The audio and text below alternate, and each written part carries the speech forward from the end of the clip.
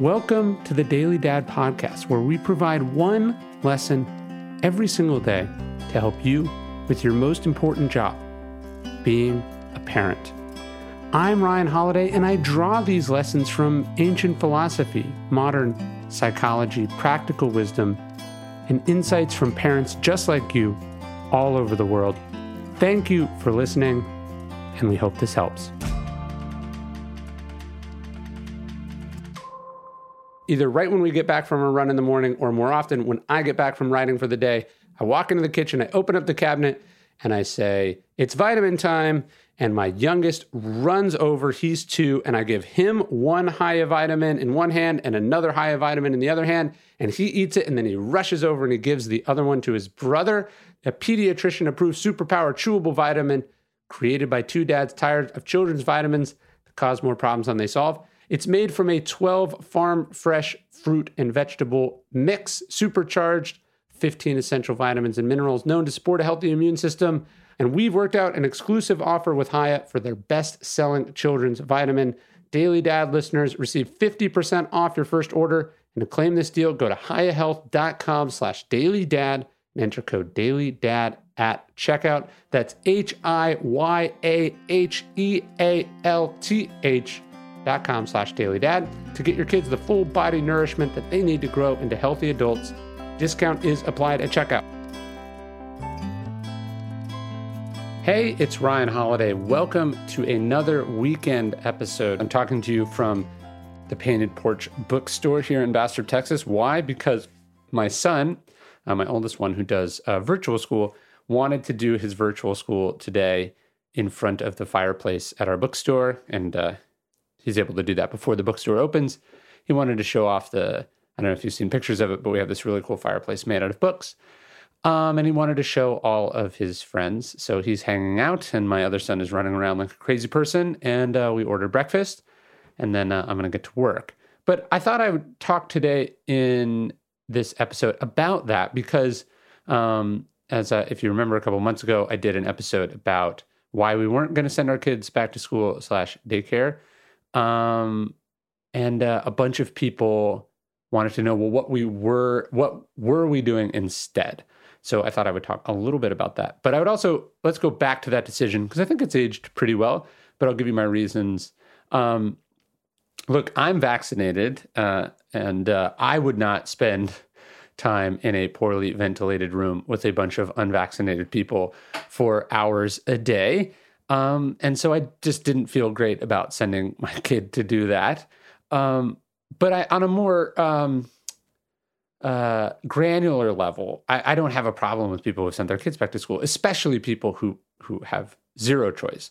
But look, where we are right outside, where we are in rural red state Texas, COVID has not been taken seriously at all.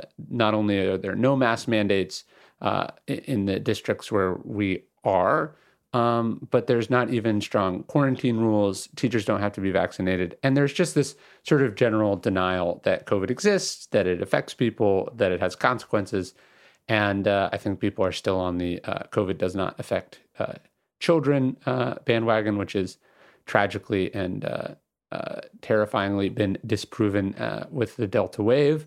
So we just didn't feel good about it. And with our sons being so young, the costs of it didn't feel particularly high, right? They're not missing 7th grade or some sort of really important grade school. This is like, do we want to send them early? Under normal circumstances, maybe we would. Under these circumstances, almost certainly not. So we decided not to do that. Both my wife and I work, but work from home and have flexibility. And we have in-laws who live out here now. And so we have the flexibility, I would say, because we have the privilege, we also have the obligation, I think, to try to be extra cautious and careful. So that's the decision we made. But I thought I would talk a little bit about what we decided to do instead, because it's worked out nicely. So I think a lot of the problems with virtual school is that you are taking teachers who have spent their entire career teaching in person giving them next to no resources, training, or time to suddenly transition from one hard thing to a equally hard but totally different thing. And so when people have complained about virtual schooling, I think they're right. It's not as good, not just because the kids aren't able to be together, as important as that is, but also because the teachers are not, trained or particularly great at doing this hard thing. As someone who gives virtual talks quite a bit and has over the last year and a half, like, it was a steep learning curve. And that came on after hours and hours and hours of experience doing a similar thing that is long form podcast interviews. So like, if I've struggled at it and I'm handsomely paid for it, again, somebody making $40,000 a year having to wrangle 22 kids on a computer, I mean, that is an extraordinarily difficult task. And to just throw it at someone when they're themselves dealing with the consequences of a pandemic and their own children, of course, virtual schooling is not going to be very great. So what we thought about is like, okay, instead of doing some sort of virtual schooling from the public school option, what could we find that's out there that could be really good? And my wife found this thing called the Village Virtual School, which we have been so impressed with and so blown away with. And it's been actually quite awesome. My son's teacher is just like incredible. I think she's like an acting coach, or I don't know. She has like so much personality that's so well suited to the medium that she's being in, that my son and the other kids are just like locked in and connected, and it's great. So I think one of the things that we struggle with, both as a society, but then also it pertains to parenting, is that the search for talent or skill has always primarily been geographically constrained, right? What's the best school in my area, right? Like, my parents moved when I was a kid so I could go to a better public school. But I could only choose from the better public schools in Sacramento, or we would have to move to a totally different state or country even, right? But what the internet does, and obviously I've been the beneficiary of this as a writer and I guess like a creator, is the internet allows that sort of talent search to be global, and that the cost of someone who's near you versus someone who's far away is identical. So you end up having access to better talent for comparable prices, let's say. As an author, as an entrepreneur, as a creative in this world, I wear like a lot of hats. And that's why I'm excited about today's sponsor, actually from a dear friend of mine, AppSumo, the leading digital marketplace for entrepreneurs, has awesome tools for authors and creatives as well. AppSumo is the best way to automate all of your busy work that comes from running a business, so you can boost your productivity, scale beyond your skill set, and focus on what matters most to you. And the great news is that AppSumo is giving away their entire $1 million Black Friday marketing budget to creators like you and me. If you have an ebook, an online course, a template, or any other digital product, this is for you. List your product on AppSumo between September 15th and November 17th. And the first 400 offers to go live will receive $1,000. The next 2,000 to list a project will get $250. Just go to appsumo.com/Ryan Holiday, appsumo.com/Ryan Holiday. I think this virtual school is like $100, or it's very affordable monthly compared to like what actual tuition at like a private school would be. So it's like a couple $100. And it's just, my son loves it and he's getting so much out of it. But the point is, I think we were struggling. Well, like, he was originally doing a virtual school option with the school that he had been going to. And no offense, the people there were wonderful when he was there in person, but they just weren't world class at doing this very different thing. And the decision to seek that out was wonderful. So I'm not specifically recommending this school, but I'm saying, like, maybe if you're not comfortable doing in-person schooling, look at something expand your search, and maybe you'll find something really awesome out there. This is obviously something we're thinking about as the pandemic eventually recedes. Like, obviously, okay, I am a believer in public schools. I benefited from public schools, but how can you supplement that with also world-class instruction, whether it's a Zoom tutor or instructor, or we're lucky enough to be close to a world-class university at the University of Texas. What sort of world-class experts can you bring in to supplement these things? And that's how you get the best of both.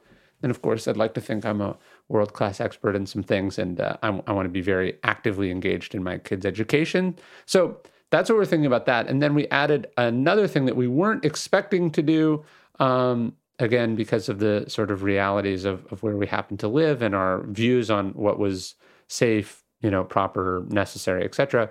But then we got an opportunity to send my oldest to what we'll call adventure school. It's a 1 day a week outdoor sort of, it's like a summer camp, but it's like preschool. It's like a summer camp, but it's like a kindergarten, like a school, but it's outside, and all the activities are sort of outdoor based. Like, so he's 5, I guess when they're 7, like, for instance, it includes knife skills, but they go out and they look for rocks, they go on hikes, they make arts and crafts.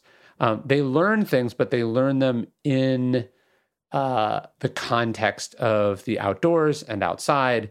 The